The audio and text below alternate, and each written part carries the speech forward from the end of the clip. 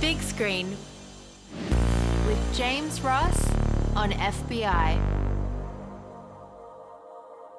It's a weird world that we live in where a film like The Killing of a Sacred Deer gets mainstream release.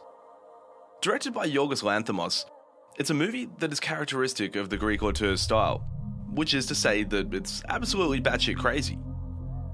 Part modern myth, part horror story, and part absurdist comedy, The Killing of a Sacred Deer is like a car crash in slow motion. It's unsettling to watch, but bizarrely fascinating. Colin Farrell plays Stephen Murphy, a gifted heart surgeon with a wife and 2 obedient kids. His life is fairly straightforward, except for the strange friendship he has with an odd teenager named Martin. When Martin becomes increasingly demanding of Stephen's attention, the doctor cuts ties with the boy, at which point Stephen's son inexplicably becomes paralysed. Somehow, Martin has cursed the Murphy family, and Stephen is forced to make a modern-day Sophie's Choice in order to save them.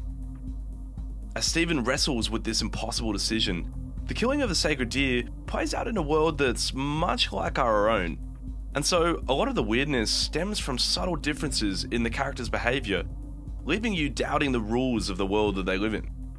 Because while Martin's curse is clearly supernatural, everything else is so normal that the paralysis could almost be the symptom of an unexplained disease. It begs the question, what do we do in the face of the unknowable?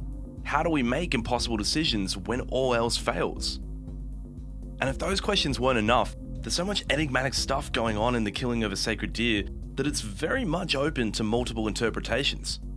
It's a reflection on punishment and justice and all sorts of other things that Lanthimos was trying to deal with in the movie but didn't make explicit.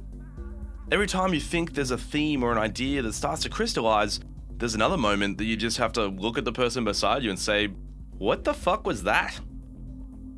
It would be frustrating if it wasn't so masterfully done. The Killing of a Sacred Deer quietly subverts its audience's expectations, challenging the hubris of its characters and then in turn our own.